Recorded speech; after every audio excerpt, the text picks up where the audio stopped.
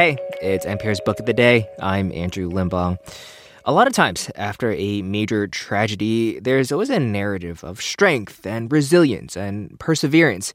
And that's all well and good, but sometimes I feel like that can overshadow really, truly, how painful these events can be and how that pain can stick with people, even if they are resilient and strong and all of that.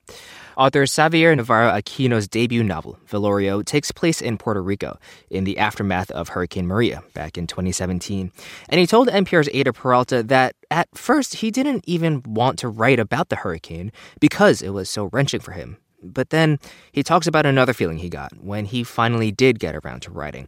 Not just pain, but anger.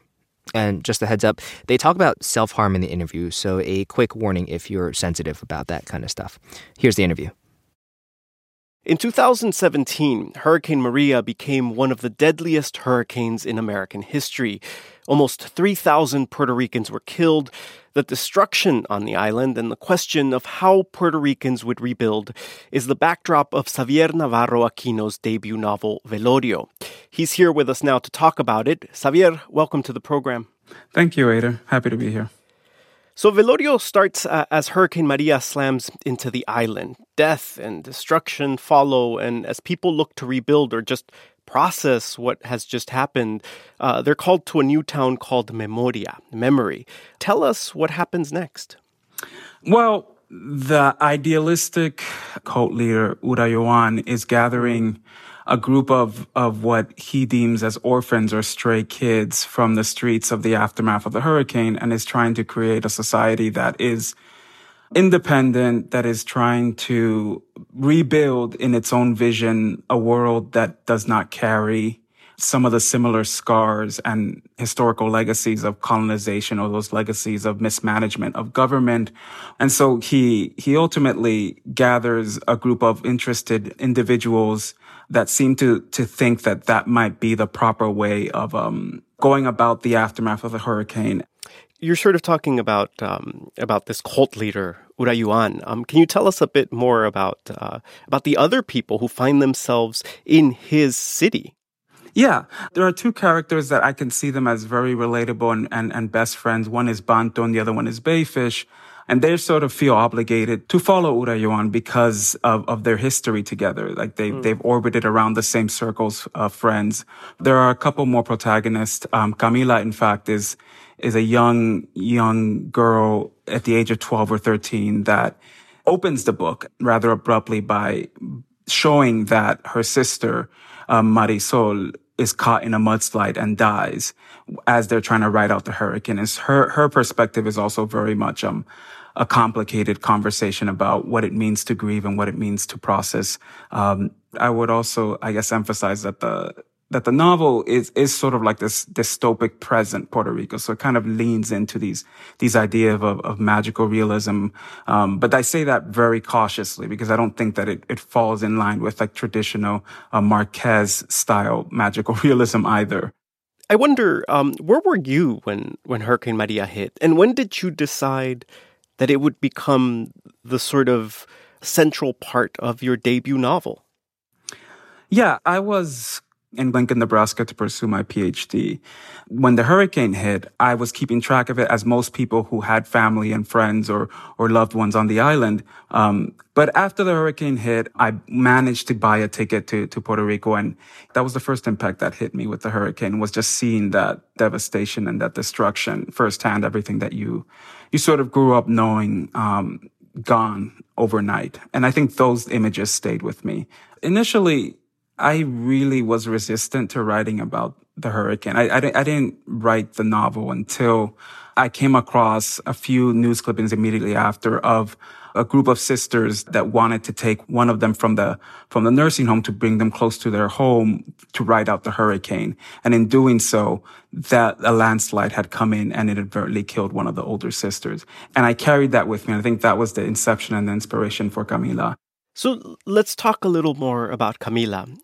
There's a graphic scene where she comes back to her house to find that her mom is gone, her sister's gone, her town is gone, and she uses a knife to cut herself.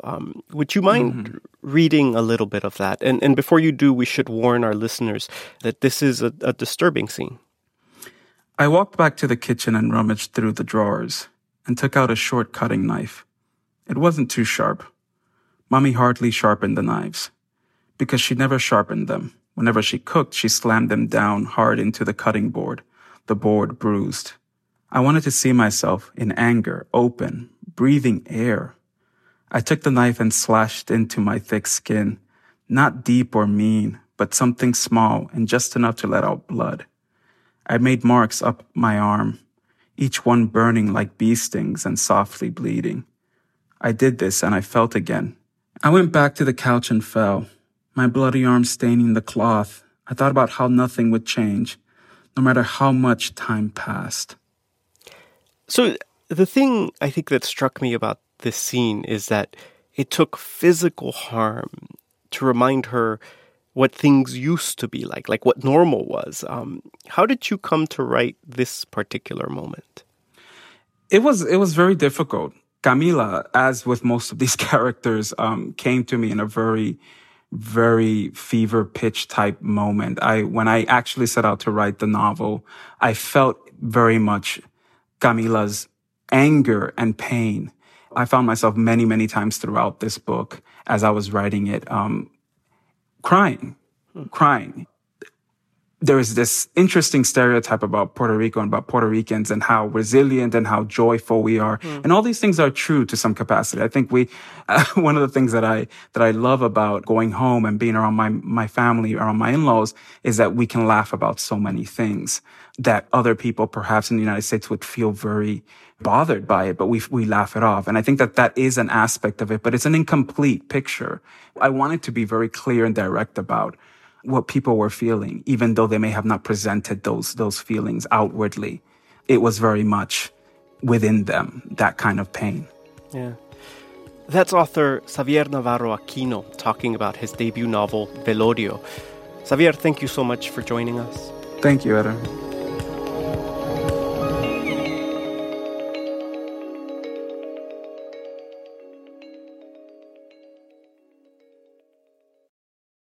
I'm Rachel Martin. You probably know how interview podcasts with famous people usually go. There's a host, a guest, and a light Q&A.